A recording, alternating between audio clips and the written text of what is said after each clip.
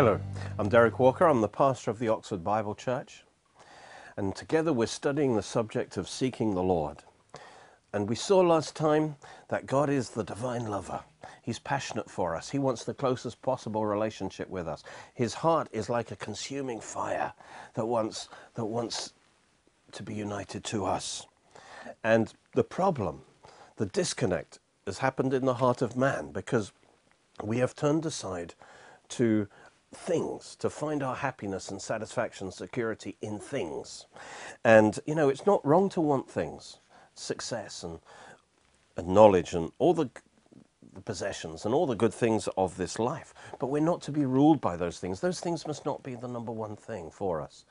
As Jesus said, you know, that if we seek God, the kingdom of God, his rule over us and his righteousness and his life in us, if we seek that first, then all these things will be added to us. They must be the second thing. Once we put God first, then we can be trusted with the things. And so the problem in the heart of man was diagnosed in Romans chapter 1. And we tend to think of man's problems as his behavior, his immorality. But God reveals actually that all of that comes from the heart that's gone wrong, because the heart has gone away from the presence of God toward idols. It says that God gave them up to uncleanness in the lusts of their hearts, to dishonor their bodies among themselves. And that is just describing man's immorality. But he gives the cause of that, he says, who exchanged the truth of God for the lie, and worshipped and served the creature rather than the Creator, who is blessed forever. And so he says that although this sinful behaviors happen, the root of them and the way to deal with them is idolatry in the heart, that we've turned from worshipping God and seeking God to seeking the created things. And it's the idolatry in our heart that then leads to the immorality. It's the idolatry in our heart that disconnects us from the presence of God and why our life goes wrong. The outward sin is just manifestations of what's happened in the heart. When men stop seeking God, it results in idolatry. Seeking God, they seek other things instead, that's idolatry. And then that leads to immorality. So to deal with the sin issue, to overcome sin, it has to deal with the heart first, before the behavior. We have to get our heart back to God. We have to seek God and get our heart in the hand of God and let his consuming fire burn those idols out of our heart so that those things, they may be good things, take their proper place in our life. So seeking God is not an optional extra. It is foundational to our life. It's the heart of the Christian life. God is a passionate lover. He wants a passionate love relationship with us. And we have to return to our first love. That's our subject today, is returning to our first love, to that passionate love relationship with him, which means letting go of the idols in our life and surrendering to his love for us. God is a passionate lover. He's pursued us.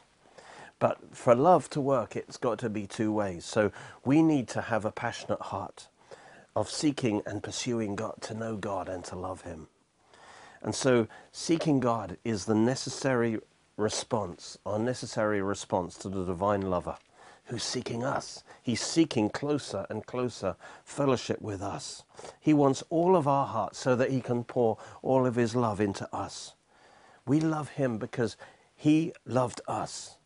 And now he radiates love to us like the sun and like a flower that reaches out to the sun, that turns to the sun to receive the light of the sun. So we turn to him and open our heart to his love. And in response, we give him our love. We pour our love to him. And in his presence, in his love, we will thrive and grow like a flower in the sunshine. So in his presence, in his life, is every good thing, is the joy, the peace. Everything that we need, the health, is in his presence. So the key thing is to come into his presence and to receive his love and to love him back. And God wants that loving relationship with us to be at the core of our life. His love doesn't force himself on us. So he needs us to respond to him voluntarily, not under force. And we respond to him by seeking him, by receiving and returning his love. You know, when someone loves us and we love them, we fall in love with them, we want to be in their presence. We want to get to know them as much as possible. It's a passion for us. We want to spend time with them. And you know, the greatest thing is to know God. And Jeremiah, thus says the Lord, let not the wise man glory in his wisdom, let not the mighty man glory in his might, nor let the rich man glory in his riches, but let him who glories glory in this, that he understands and knows me, that I am the Lord, exercising loving kindness, judgment, and righteousness in the earth.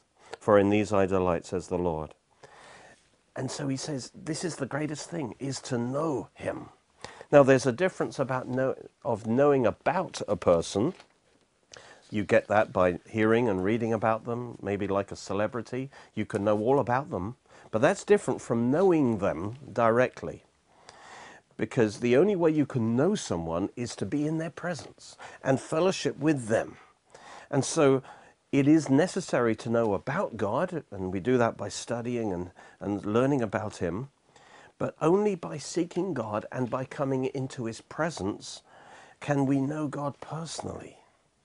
And so if we're to return to our first love, you know, that love of lovers in the early passion of their love, that's what God wants, that passionate love where we just want to be with each other and we want to know each other.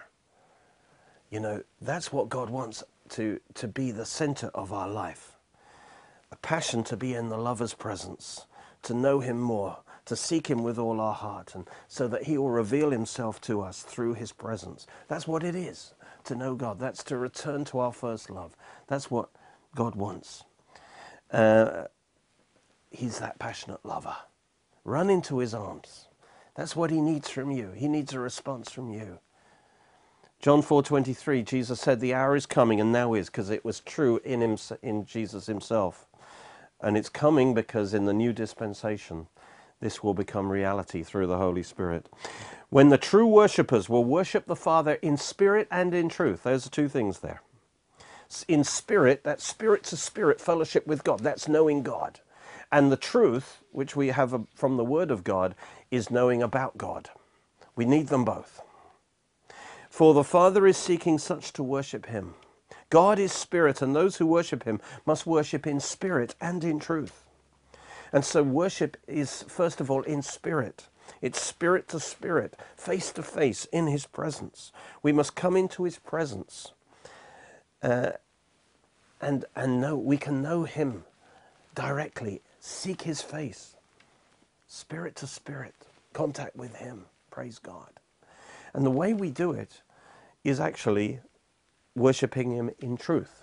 In other words, we learn the truth of God and we speak the truth of God. We receive the truth of God through the gospel, through the word of God. And we speak the truth of God with praise and thanksgiving.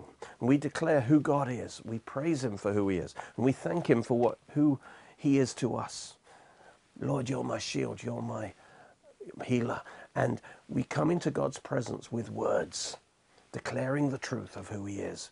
And we come into his presence and we worship him spirit to spirit.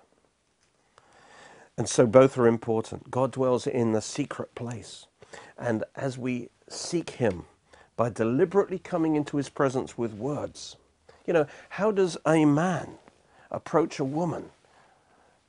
He makes a move towards a woman to create intimacy with that woman. He uses words, doesn't he?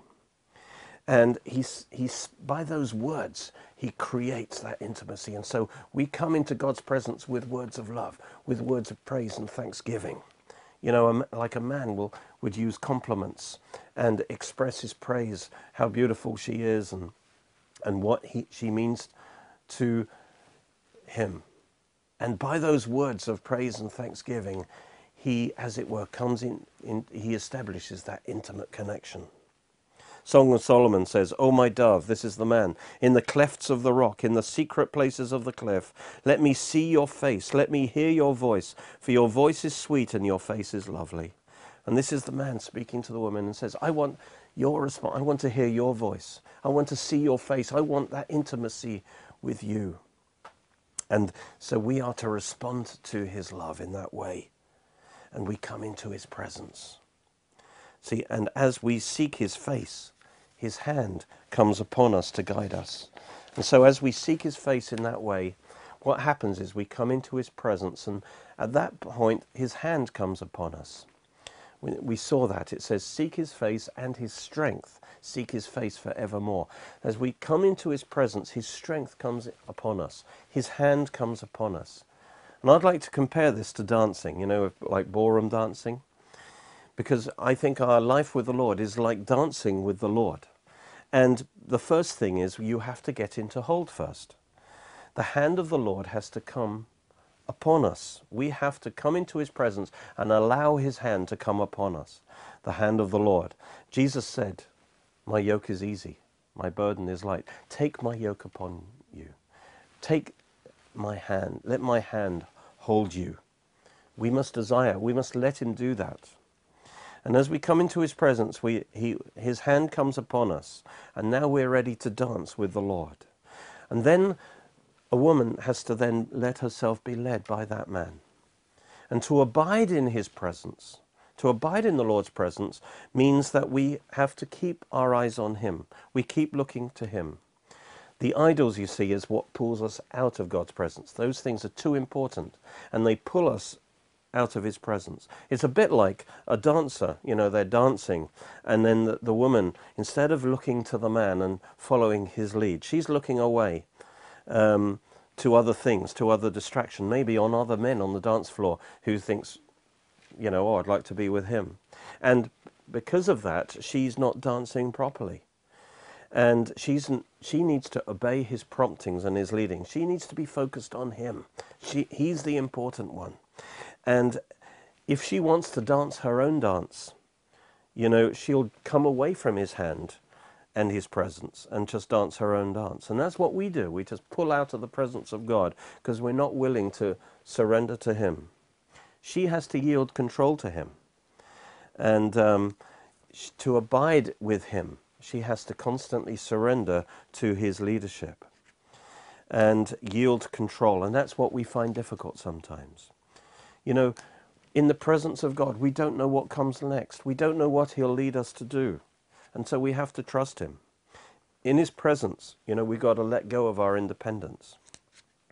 You know, another example of this is that God sings the melody. And we hear, in his presence, we hear his melody, and we're to sing the harmony. We've got to give up trying to sing our own song. We've got to sing the song of the Lord. But if we're too busy singing our own song, we will never yield to his presence.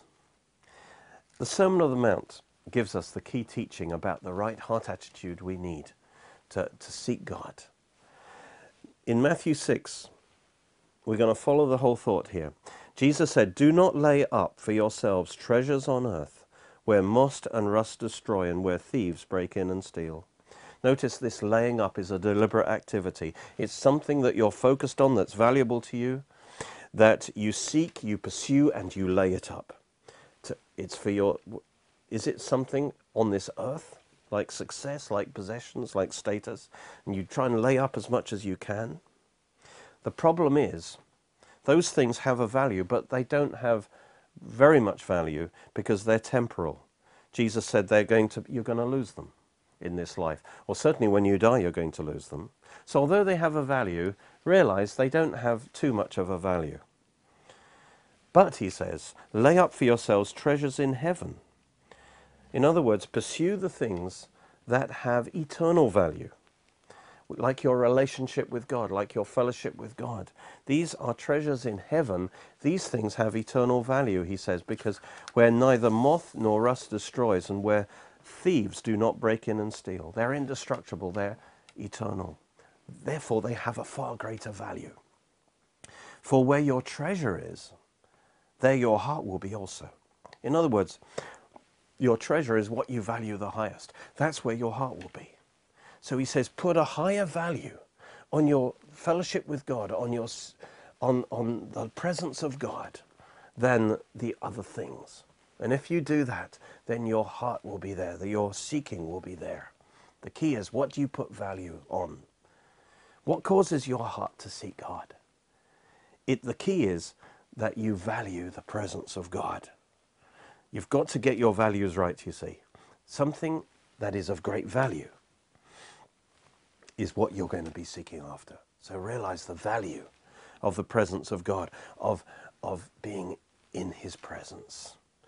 If you value your independence from God, if you value your own life, or you value other things, then you will never seek God. But the glory of God is far greater than all these things. And if you do that and seek God first, all these other things will be added to you as well. So what do you value most? Success, a relationship, wealth?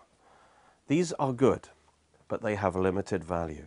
Your greatest value is your closeness to the Lord, the presence of God in your life. And if you realize that, then your heart will be there seeking God. You will pursue God, and you will be laying up eternal treasures. So that's the first thing. We must develop a desire for God by realizing the value of the presence of God in our life. What keeps our heart from seeking God and his presence is that our heart is diverted into seeking other things which we give too much value to. And we think our life depends on those things being in place.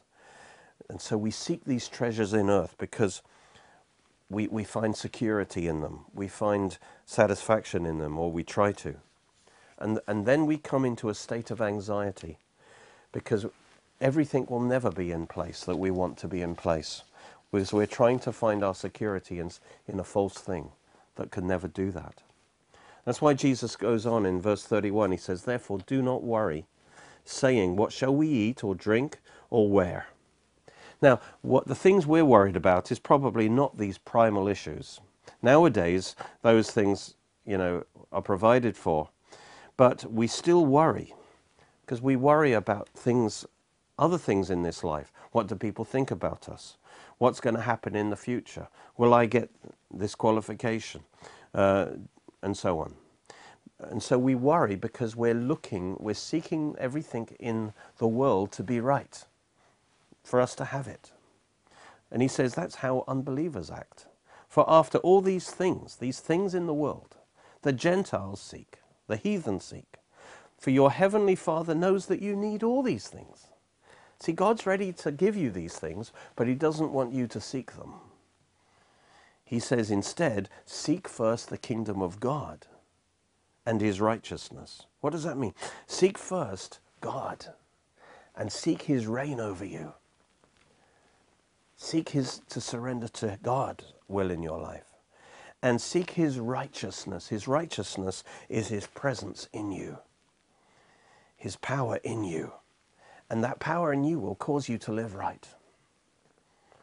The kingdom of God is righteousness, peace, joy in the Holy Spirit. Righteousness is not just keeping rules. Righteousness is God's life, his spirit, his love in you that causes you to live right.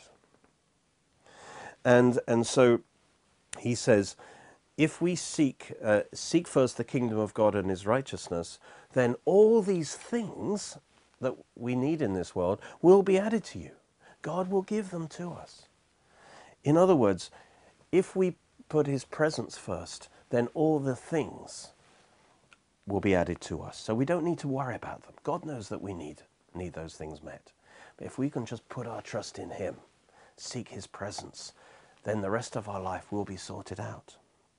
Seeking the things below, seeking our happiness and our satisfaction, our security in the things below, that creates worry. We'll never find peace that way. We'll never enter into rest. Life will be a constant struggle because we'll never have it all, and then we might lose it at any moment. But that's how an unbeliever acts. And the unbeliever worries because if he doesn't have those things, he has nothing. But we don't need to worry. We have the presence of God. If we are in the presence of God, we have peace because we know God will provide whatever we need at any time. And so of course we desire food, we desire possessions, we desire success, we desire praise. That's natural. But we shouldn't be ruled by that. Our ruling desire should be for the presence of God. And so, as we walk in the Spirit, we are filled with his presence, with his life, with his peace, his righteousness. Seek first his righteousness. That's his life, his Spirit in us, causing us to live righteous. And that is the result of seeking God. His hand upon us causes us to express his life in our life. So rather than pursuing things, whether even our prosperity, our health, our success, these are good things. But let's, instead of that, pursue his presence. And that his presence in us will produce those good things. See, if we pursue the healer, the presence of the healer, his healing presence in us will bring healing to our body. Get closer to the Lord as the healer, and you'll see the healing as the byproduct of that. So as we pursue his presence will be added to us. Worry, if we're worried, that's a manifestation of the fact that we're seeking the wrong things. We're seeking treasures on earth. Our seeking is wrong. That's the root issue. We saw Moses as a classic example. Moses in the wilderness, he had the presence of God with him, but he had no presence. The land of the milk and honey wasn't there. He didn't have the things, but he had the presence of God. And God offered him a swap. He said, Moses, you can have a swap. You can have the land of milk and honey. You can have all the things, but I won't go with you. You won't have my presence. And Moses realized that's a bad deal. He refused that offer because he knew that the presence of God was the main thing. He'd rather have the presence of God than all the other things. And that has to be our attitude. But if you follow the presence of God, if Israel would have followed the presence of God and dwelt under the presence of God would have led them into the land of milk and honey. They would have had everything they wanted.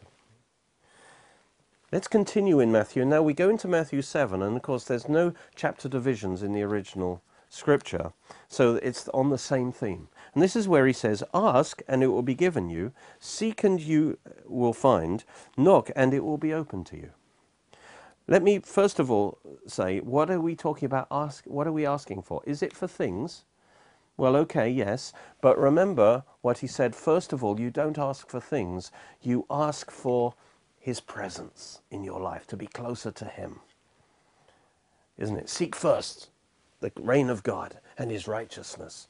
Seek for his life, seek for his presence. That's what primarily you're asking for. Then the things will come with that. So he's saying, ask and it will be given. What's that mean? Ask for a closer relationship with Jesus. Ask for more of his presence. That's what the context is. And literally it's ask and keep on asking. In other words, let that be a lifestyle. And then it says seek and keep on seeking. What are you seeking? His presence. Seek and keep on seeking and you will find. So we pursue God with determination. Knock and it will be open to you. Again, whenever there's a barrier, you knock and you ask for that barrier to be removed and it will be opened up. It's this pursuit of God we're talking about. For everyone who asks receives, and he who seeks finds, and to him who knocks it will be open. So yes, as you're seeking God, as you're in his presence, a need may arise up in your heart, in your life, and you say to God, Lord, I need this thing. You ask for it and God gives it to you, as long as it doesn't pull you out of his presence. That's the key. As long as it doesn't get in the way of your pursuit of God. You see, an idol is anything that pulls you out of the presence of God. And often evil things are presented as good things. See, Satan in the garden, he dressed as an angel of light. He offered to Adam things as good things. When he said, you can be like God if you do this.